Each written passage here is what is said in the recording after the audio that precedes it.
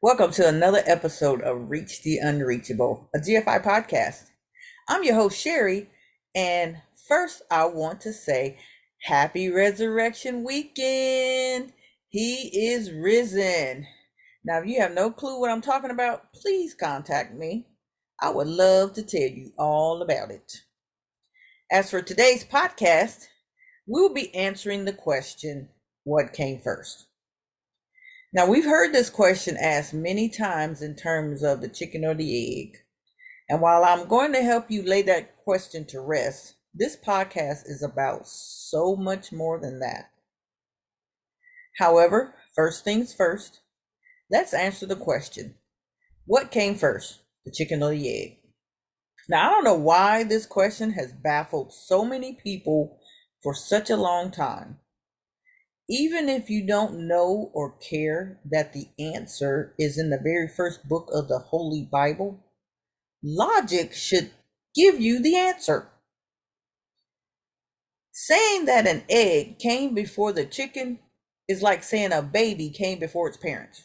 Now, how ridiculous is that? Let's look at some facts.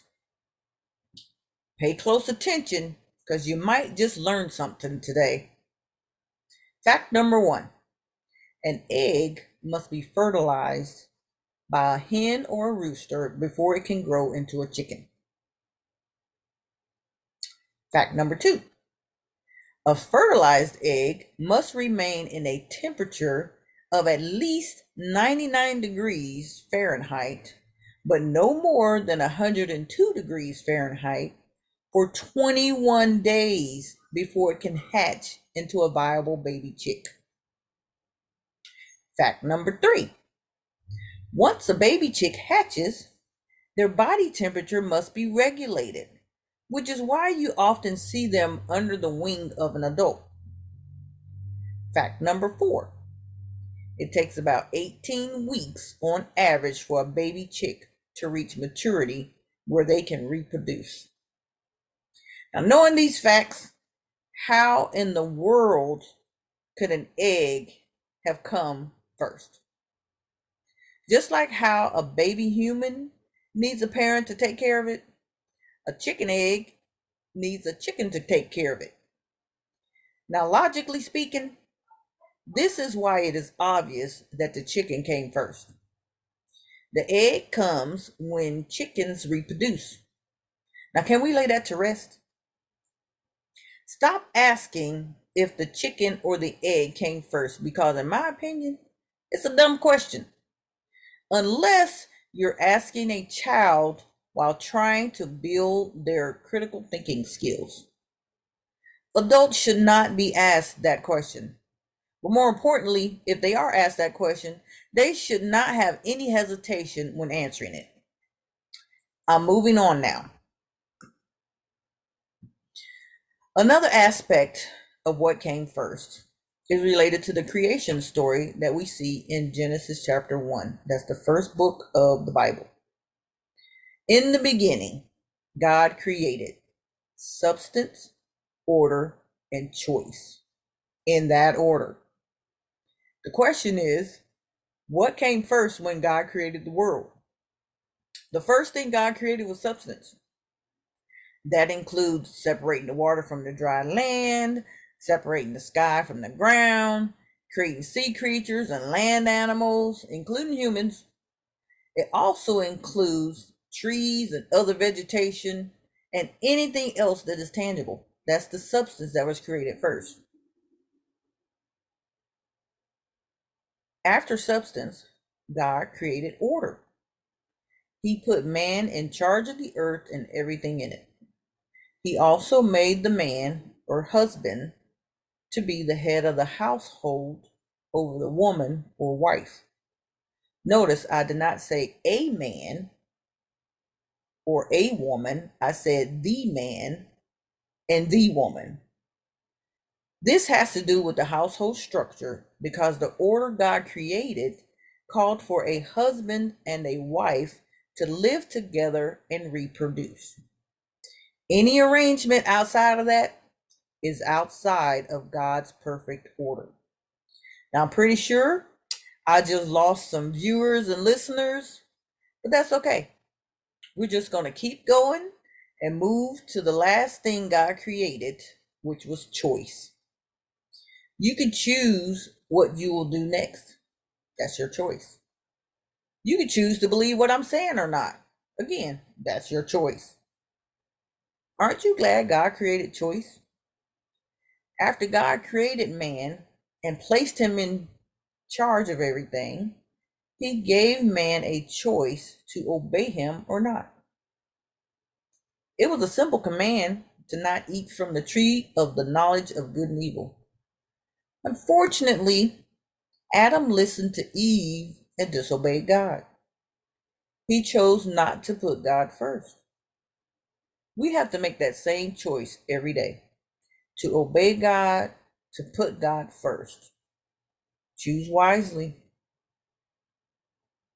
Now, it's good that God gave us choice because he didn't want robots. He wanted people who are going to love him, people who are going to do what he asks. He didn't want robots that just did whatever he said. He wanted to give people an option. It's just like when you have children. Don't you feel better when they choose to do the things that you've told them to do? Um, we know that a lot of times when teenagers get up there, they start to thinking that they're getting close to being adults and they be choosing to not listen. But it feels really good when your child, especially a teenager, chooses to do what you've asked them to do, chooses to do what they are supposed to be doing without you asking them. It just feels a lot better. God's the same way. He loves it and prefers it when we choose him and when we choose to obey him.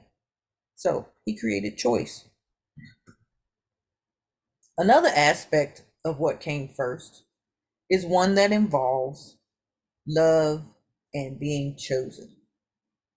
The question is, what came first? God's love for us or our love for God? Now, with all the gods in the world and people choosing to worship them, I can see how the answer to my question can be confusing for some people. The problem is that people are choosing the wrong God. There is only one true and living God, and he chose us before we could ever choose him. His love for us came long before we could ever even think about loving him or even loving ourselves. This is proven by his great sacrifice. God sacrificed his only begotten Son, Jesus Christ, to save us from an eternity in hell away from him. Jesus Christ sacrificed his life and shed his blood on a rugged cross when we were yet sinners who do not have a relationship with God. All we have to do is believe that Jesus died for us and accept him as our Lord and Savior to be saved from an eternity in the lake of fire. Now, in case you didn't know, because I mentioned hell and then I mentioned the lake of fire and I mentioned eternity. Well, in case you didn't know, hell is like jail in the sense that people usually go to jail before they are thrown into prison. By comparison, people who choose the lake of fire as their eternity will go to hell first, and then hell will be thrown into the lake of fire where they will burn for eternity. Yes, choosing hell is a choice. You can choose to believe in Jesus Christ and choose to obey God, or you can choose not to, which is equivalent to choosing hell and the lake of fire for eternity. It's as simple as that. Oh, but there is more good news. Jesus dying for us on the cross is not the end of the story. We are celebrating Resurrection Sunday tomorrow because after 3 days, Jesus rose from the dead with all power in his hand. Also, because he is risen, we who believe in him will rise in the end as well. Thank you, Jesus, for your resurrection power. On that note, I hope you've enjoyed this podcast. Enjoy celebrating Jesus tomorrow and every day. And to God be the glory.